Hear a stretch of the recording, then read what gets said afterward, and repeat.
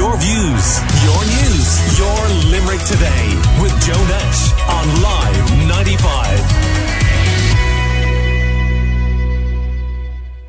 Now, on Friday week, the 8th of March, Irish citizens will be asked to vote in 2 referendums to change our constitution. And to hear both sides today, we are going to have a debate, and I'm joined by one political advocate for a yes vote, Fine Gael Senator Mary Seery Kearney, and from the no side in the referendums, I'm joined by the leader of Aontu, Peader, Tobin, TD, and you are both very welcome. First of all, before we get into the nitty-gritty, I just want to ask you both, beginning with you, Mary, about turnout and the level of interest in these referendums. Would you be concerned?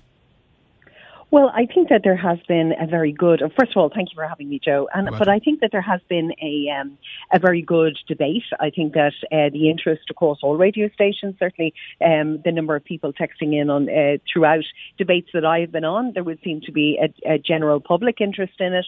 And I suppose it is up to us to champion people and to say whatever you're voting, whether you're for us or against us, in the yes or no side.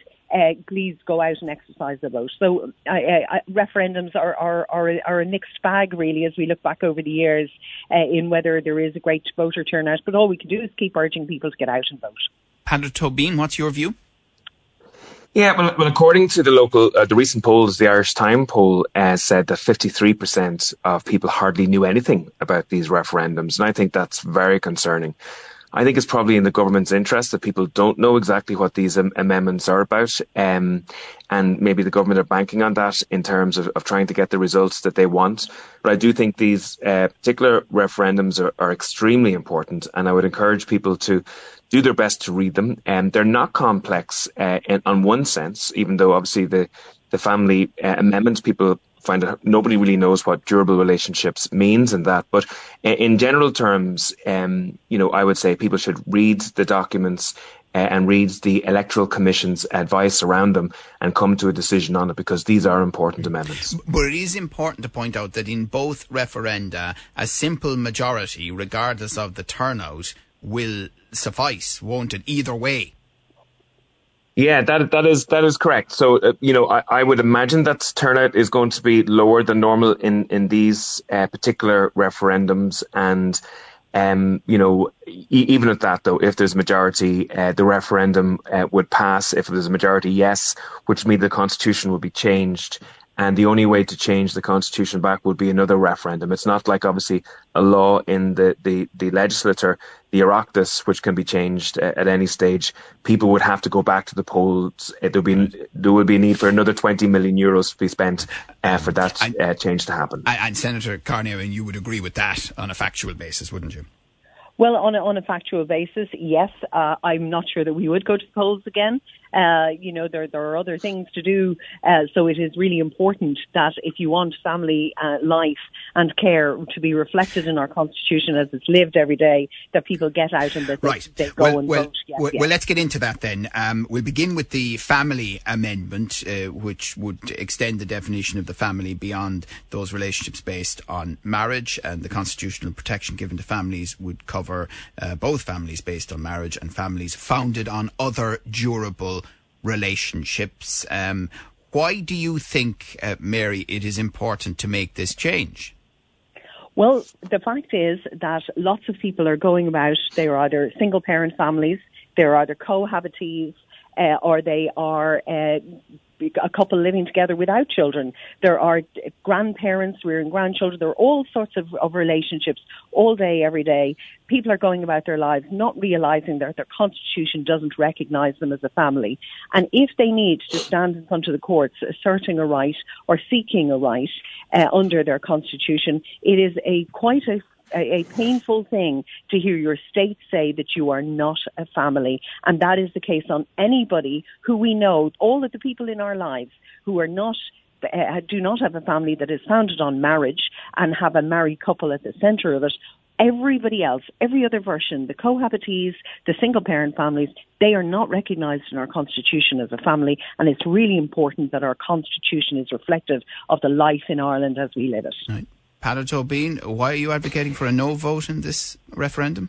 Yeah, I suppose in general people have been quite shocked at how poorly written this particular amendment is. So the amendment pivots around a term called durable relationships, and nobody really knows what durable relationships mean. So we've had the chair of the Electoral Commission say that a durable relationship could be defined as a couple getting a Christmas card together, or maybe invited to a wedding together, for example. But we don't know when it actually starts. Is it after 3 months, it's 6 months, 9 months, etc. And we don't know then what rights it will have. I agree actually with Mary in terms of the Constitution. The language is archaic. It needs to be up to date. I would have liked to have seen, single parent families and cohabiting families recognised within the Constitution. It's not clear that single-parent families will be recognised, it must be said, and that's a worry for myself. But the key element is that we don't really know what effect this will have in terms of taxation, inheritance, immigration, or any of the social welfare rights a family might have. I asked Thomas Byrne last week on live television, could a person be in an undissolved marriage with one person and be in a constitutionally recognised marriage equivalent durable relationship with another person at the same time? And he said yes.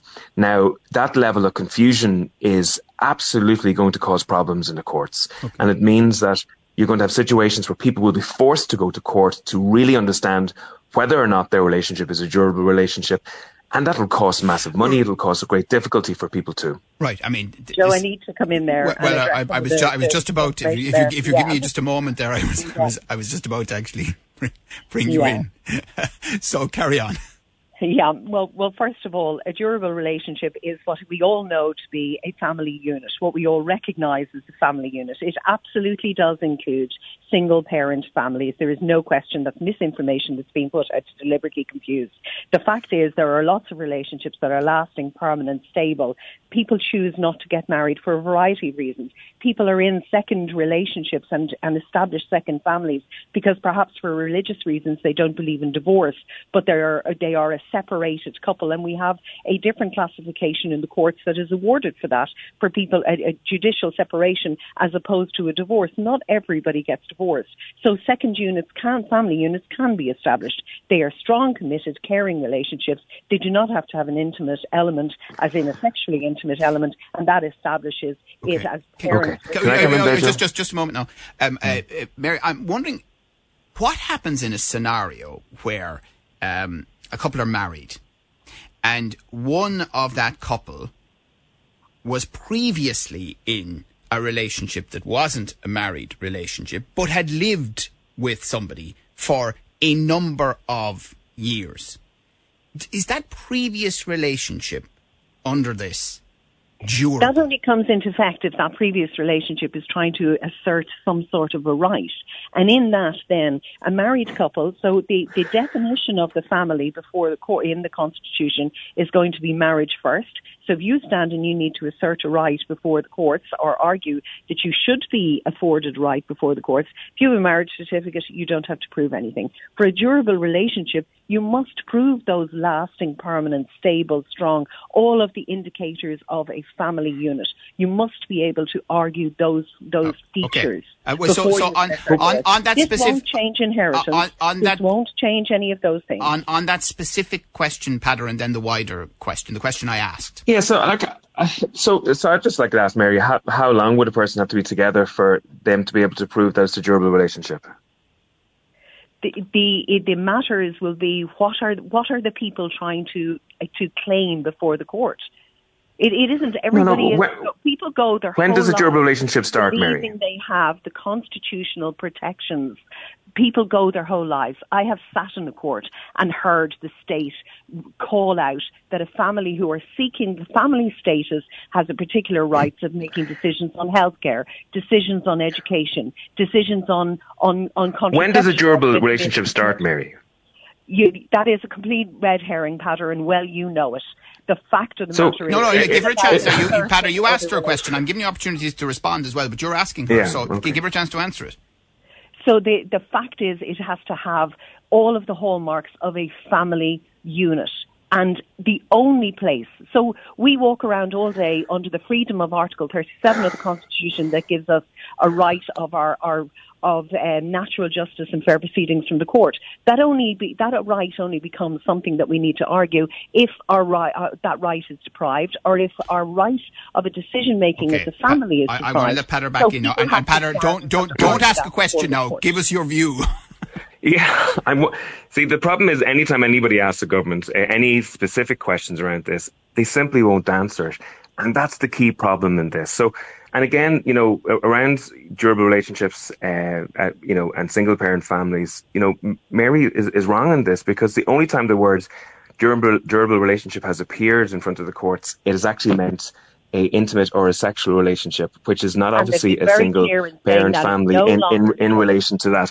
And even when we ask the question, can a person be in an undissolved marriage and a new durable relationship at the same time with different people, the government still won't answer those questions. Marriages revoke wills. If I'm in two constitutionally recognized relationships at the same time, which will is revoked in that scenario? None of this can be answered by the government, because the government don't know the facts on this. It can only be answered by a judge. And that's just one point more. That's actually a reverse democracy. Okay. In a democracy, the people should actually decide what the meaning of the law is, and then the judges should apply that to individuals. And this is not what's happening at the moment. For example, do you believe that if this referendum were carried and you had a couple who were married and one of them was in a previous relationship without children and without marriage or without civil partnership, and one of that individual came back at the person who was then in the marriage, that would have no legal status? Is that addressed to myself? Yeah, it's just you, Peader, yeah. Yeah, I don't know. The problem is there's no definition for a durable relationship. The government are asking people to put into the Constitution a definition-free term. And yes, Mary can speak about the generalities of what a family is, and people know that. But when it comes to specific questions in terms of wills, in terms of social welfare, in terms of taxation, even like Neil Richmond admitted that the word durable relationship would significantly broaden the understanding of what a family is for migration purposes. And he stated that, people would have a greater rights to be able to repatriate to Ireland in terms of that. So, I just think this is really poorly written. It's really bad. And I'm not sure if it's incompetence on the government's part, or if it's that the government leave it so broad that it's mobile. But because the debate has become so broad now, we've actually had this crazy situation arise in the Dáil where people are talking about triples. But the fact that level of craziness is allowed in this debate because the definition of durable relationships is not being provided. Senator Kearney, would it be possible to provide a specific definition of durable relationship? I think that we are already providing a definition of durable relationship. We are already saying this is a lasting, permanent, stable relationship, one that is recognisable as a family unit. And is that in the just to be clear, is that in the Independent Electoral Commission documentation, that definition you've just given us? No, but that is all of the explanations that we are given, because a durable it is about the couple who are standing, or the individual who is standing before the court arguing for that right for family status. Just before you come back in, Peader, can I just understand one other thing? If you have somebody in a durable, unmarried, non-civil partnership relationship, and one or both were in previous unmarried, non-civil partnership durable relationships, which takes precedence in a position of conflict or contention, Mary? Well, what sort of contention are you talking about? Well, you tell me, before the courts or whatever they might come looking for. No, but this is pebble dashing, misinformation and confusion deliberately to undermine it. The fact of the matter is that families find themselves before the courts every day. And the likes of the O'Mara judgment a couple of weeks ago, where that man waited 3 years for the court to adjudicate that he was entitled to the widow's pension. He was given it on the basis of the fact of his children's rights, and their right to equality before the courts. He was not given it on the basis of his relationship, yet he was in that relationship for over 18 years. They are families that are in our lives all of the time. And by deliberately crowding that on the day after the constitutional referendum, if those families have been left down, it will be a travesty, because people believe that their state, that their constitution should reflect the lives that they live and the relationships and the family units that they are in. Yeah, so the government have strategically avoided putting definition into this. So normally when a bill comes through the Dáil, there's a thing called pre-legislative scrutiny. So that means a committee sits and it brings in loads of different experts to get advice of what legislation would mean. The government did not allow for that to happen. So then when it went to the Dáil, the government did not accept any amendment that sought to define durable relationship. They actually guillotined the bill, so the bill didn't have proper time for the debate. Michael McDowell has even gone to the bother of trying to FOI the minister to see what advice he has got from his departments to see exactly what it means, and the minister has refused to give that information out. Indeed, the Taoiseach said in the Dáil that in future a marriage could still be prioritised by a future administration. And in the Seanad, Roger O'Gorman said he does not agree with that. Two senior ministers actually disagreeing with each openly on the basis of the meaning of this. This is a recipe for chaos, and the government I know that. The other point I want to You've just gone a little muggy there on the line. Sorry, Peader, if you can just move. Sorry, apologies. Yeah. The other point that I want to say on this is that usually, a person normally doesn't have to go to the courts to understand their rights. Normally, those rights are very clear. So, if you're a married couple, for example, at the moment, you'll know what taxation rights you have. When do you find out what your taxation rights are when you're a durable relationship? Is it after 3 months of that durable relationship? 6 months after that durable relationship? 9 months? Or do you have to go to court to get that? Okay, let's ask Mary that very question. Your taxation, all of those matters are matters of the Oireachtas and legislations passed by the Oireachtas. All of those things are. They're not prescribed in the Constitution. They are matters for the Oireachtas, and none of those situations of inheritance, succession, none of those things are going to change as a result of us voting yes and ensuring that families as they live their lives are recognised in the Constitution. So even if it's, just to be clear, so even if it's passed and we have this definition of durable relationships, it'll all be covered by existing legislation. Is that what you're saying? The existing legislation as it stands still stands. The fact is that the O'Mara decision now obliges the government to do one of two things: to bring forward legislation that includes cohabitees to have rights for widows' pension or those sort of payments, or else they have to justify why we wouldn't do that, and that is permissible. All legislation has to have either the boundaries set and the justification for them to set why we aren't extending those rights to people within legislation. But the legislation as it stands for taxation are all matters for the Oireachtas and matters for the Revenue Commission. They're not matters for the Constitution. So first of all, obviously, the Constitution sets out it's a fundamental law. It sets out the rights of the citizens and the obligations and the responsibilities of the state. And in this scenario, the law has to adhere to the principles and the rights within the Constitution. If it doesn't, it will be struck out. It'll be deemed unconstitutional, etc. So, on one level that we're told that nothing is going to change if this proceeds. But if nothing changes, then how do people understand exactly that their particular relationship is a marriage equivalent relationship? And that's the square that Mary and the government can't resolve. And the other point, and actually Mary is making a point against her argument, to be honest, with the Amara case, because the Amara case shows that actually families can't be discriminated on in the basis of the Constitution. That which is a very, very sad case of John O'Mara, where he had to go through to the courts to achieve his rights, and his rights were vindicated to him on the basis of his children being treated equally under the Constitution. All I'm saying to the government is we could have solved the problem with the language being archaic and not representative of modern situations by putting in something that actually was defined and people understood. We have an amendment that's undefinable and therefore has serious consequences in a whole range of family situations. Senator? The fact is, John O'Mara was not recognised as a family. He was recognised on the basis of his children's rights to equality before the law, but he was not recognised as a family. That is a travesty. Families as we know them and as people live their lives all day, every day, family rights.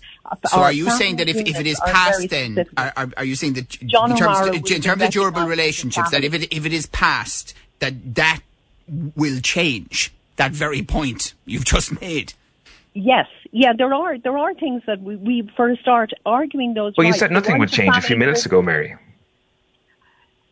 I said that the O'Mara judgment obliges us to bring forward legislation to either facilitate the inclusion of cohabitees and to put boundaries on that. The Child and Family Relationships Act extends guardianship to cohabitees after 2 years, and if they don't have children, extends rights to cohabitees after 5 years. There are already indications of when the government sets limits in law when there are requirements. The O'Mara decision puts an obligation on the government to now consider the circumstances that case threw up. But the fact of the matter is that they couldn't stand there and say they were a family and that the Constitution recognises them as a family, and the people in our lives need that.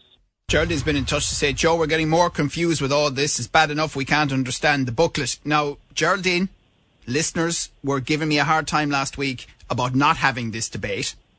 We had Miss Justice Marie Baker on the show, who's head of the Electoral Commission. You can listen back to that on the app as a podcast, or live95.ie. We will podcast this as well, and as you know, there are other sources of information as well. So we're doing our best here, and we're grateful to have Fine Gael Senator Mary Seery Kearney and Aontu's Peader Tobin with us this morning. And we're going to move now to the Care Amendment. This is another referendum that would remove the clause in the Constitution that references a woman's life and a mother's duties in the home and replace it with a recognition of care within the family. If the referendum passes, language in the article around duties of women in the home would be replaced by a new article providing that the state will strive to support care within families. Peader Tobin, you're advocating a no vote here. Why? Yeah, so the major reason that we're advocating a no vote in this amendment is that the government language has very much insulated the government from any responsibilities in terms of provision of care to people with disabilities, to people with Alzheimer's, to older people within society. So we know that care has probably never been as devalued as it is at the moment. You know, nursing homes are closing now every month. Childcare providers are closing every week. Children in state care currently are going missing at the moment and being put into unregulated locations. We know that families are struggling just to get a couple of hours in terms of home care help for loved ones. And, you know, there's a real pressure on care. The Citizens' Assembly came up with a form of words that created an obligation for the government to provide care. And the government, true to form, said no, they're not going to do that. And they literally put in a fuzzy, unenforceable term called strive, which means that the government have basically insulated themselves from providing any care to families who need it. You know, and care organisations and organisations such as FLAC, you know, have stated that, you know, this is an injustice to people with disabilities. It is an injustice to those who are responsible for care. You know, FLAC have even said that this amendment is implicitly sexist because what it does is it places the responsibility on care solely with the unpaid family members, and the majority of those are currently women at the moment. And it also creates a stereotype for people with disabilities because, you know, a young person with a disability is an independent citizen of our country, should be autonomous, and yet they're not being able to provide, get care for themselves independently. The government is pushing it back on families, and we think that's wrong. Senator Kearney, you're advocating a yes vote. Why? Yes, I am, because all over our country, care happens in families. People are listening to this program today that are parents of children that they care for. There are children who care for their parents, their elderly parents. There are couples who are caring for each other, siblings who are caring for each other, grandparents who are rearing their children, like the grandmother that came into my clinic last week. There are people rearing their aunts and uncles. There are kinship relationships all over the country, and that recognition of care needs to be elevated and enshrined in the Constitution. The wording puts an obligation to support care onto the government. To strive to support is an active, proactive obligation to move forward so that the threshold is as it stands at this moment in time. And at this moment in time, there are caring supports. There are thresholds by which people are given benefits for the fact that they care. They're given leave from work for the fact that they care. So we want, as a government, we want the instruction on the people of Ireland, from the people of Ireland, to put that obligation on the state for this and further governments, that whatever our baseline is now, that it cannot be gone below. And the current reference to women in the current article? All right. Well, the fact of the matter is that women are they're also twice mentioned in Article 45. But throughout the Constitution, it uses the word dinna, which is a person, a man or woman, just as Marie Baker has said that. So the fact is, it is unusual that the constitutional position as it stands at this moment in time merely refers to rights of mothers to not have to go out through an economic necessity. It doesn't give them a right to stay at home. It just merely gives them a choice. It hasn't been justiciable. Nobody has litigated and won on the basis of it. In fact, it has been deployed to bring about discrimination in the past, right. And that was what it was So, Peader, Tobin, I mean, that point of the current reference to women. Yeah, well, first of all, I think that it's the government should have updated the language by including mothers and fathers. I do think it's wrong that the only reference to a mother is being deleted from the Constitution. I think that's a disappointment. It has been cited in Supreme Court cases. I think Mary is wrong in this. In the 1980 Murphy decision, for example, it was unconstitutional to introduce income tax laws that treated the family less favourable in this scenario. In the Justice Finlay case in 1992, again, it was used in relation to protecting alimony and maintenance for women. And indeed, maternity leave, child benefit payments have been created in light of this. Change by former Minister for Finance Charlie McCreevy, individualisation in the tax law that had a profound impact actually on people, including women, and that wasn't found to be unconstitutional. Yeah, and absolutely. And I would disagree with the tax individualisation element of Charlie McCreevy's policies, but there was a need for the government then to put in a tax credit in relation to the carer at home in relation to that as well when that happened. But it's really important to remember that the government have refused to introduce the UN Charter for people with disabilities. The government have been absolutely shockingly poor in relation to this. And actually, we have a mother at the moment who is in the Supreme Court exactly on the basis of the existing article. She's a mother looking for carer's allowance, a mother of a person with disabilities, Down syndrome and autism, and she's trying to get a carer's allowance on her own right. The government are refusing her. She's basing her application to the court on this article. Okay. And actually, a panel of judges have stated that there is a systemic importance to this case because it relates to this article. And yet, if we vote yes on the day, her case falls. Right. Senator Kearney on that. All right. Well, first of all, from a disabilities perspective, the government is a signatory to the Convention on the Rights of Persons with Disabilities. We have a Disability Matters Committee, Joint Oireachtas Committee in the Oireachtas that holds all of the government departments and has to account and has produced reports on what needs to be done.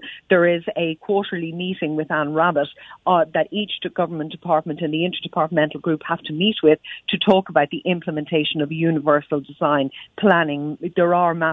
I'm not denying the fact that, and I would be the most vocal person in the Seanad on the shortcomings of the HSE when it comes to the provision of supports, when it comes to the provision of actual services. Correct. I have called for the review. Just 1 minute. I want to ask Senator Kearney, if this is passed, are you saying that it will help carers? Yes, I am saying it will, because for a start, it'll recognise the fact that care isn't just carried out by mothers. Care is also carried out by fathers, but it is also carried out by grandparents, aunts, uncles. It's carried out in a whole multiplicity of ways all throughout the country. And that care needs to be elevated. And the fact is that the Irish word drain here has a forward momentum and upward momentum meaning to it. And the Irish word is the superior word. That is a fact.